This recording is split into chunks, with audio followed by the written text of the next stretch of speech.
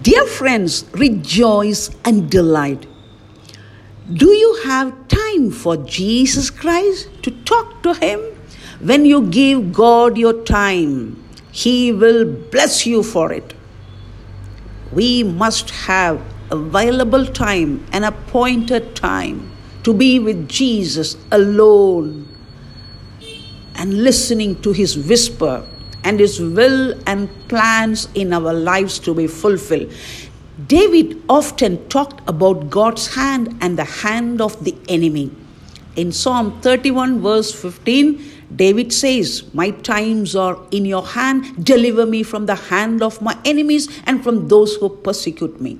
That's a marvelous declaration of faith. And David didn't write it from a hotel suite somewhere. He was out in the Judean wilderness where it was dark and dirty and dry, and he was being chased by King Saul. In writing, "My times are in your hand," David teaches us several lessons. First, time is important. If you waste time, you're wasting eternity. If you waste time, you're wasting opportunity. All I can give to God is my body, my ability, and my time. And if I don't give Him my time, He can't use me or my ability. Time is valuable. Don't waste it. Invest it. Our body must be the holy temple of the living God. Yes, to be like Jesus in all holiness and righteousness and humility.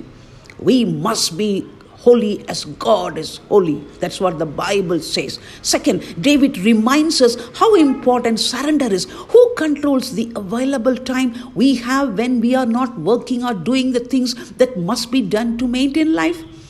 That unregistered, undirected time, if we surrender to the Lord, He can control the time. I learned many years ago to turn my entire day over to God at the beginning of every day, rising up before the sunrise at dawn and praying and praising and worshiping God Almighty and sitting at His feet. Because prayer is not just supplication, it is communicating with God Almighty, with Jesus Christ. If I have interruptions, God is in control. If my plans are changed, God is in control. Third, this leads to God's blessing for us. When our times are in God's hand, we can trust Him. He has blessing especially prepared for us. Verse 19 of Psalm 31. "Oh, how great is your goodness, which you have laid up for those who fear you." We must fear God. God is majesty, awesome, glorious.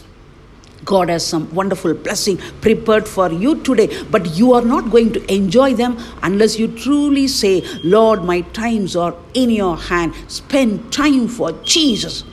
Many people are wasting their time always on the mobile and internet and all kinds of social media, but you must have time for Jesus.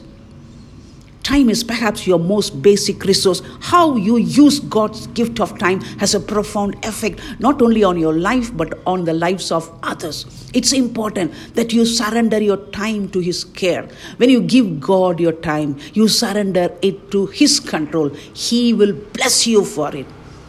Yes, have an appointment time for Jesus Christ every day, early in the morning. God bless you. Amen.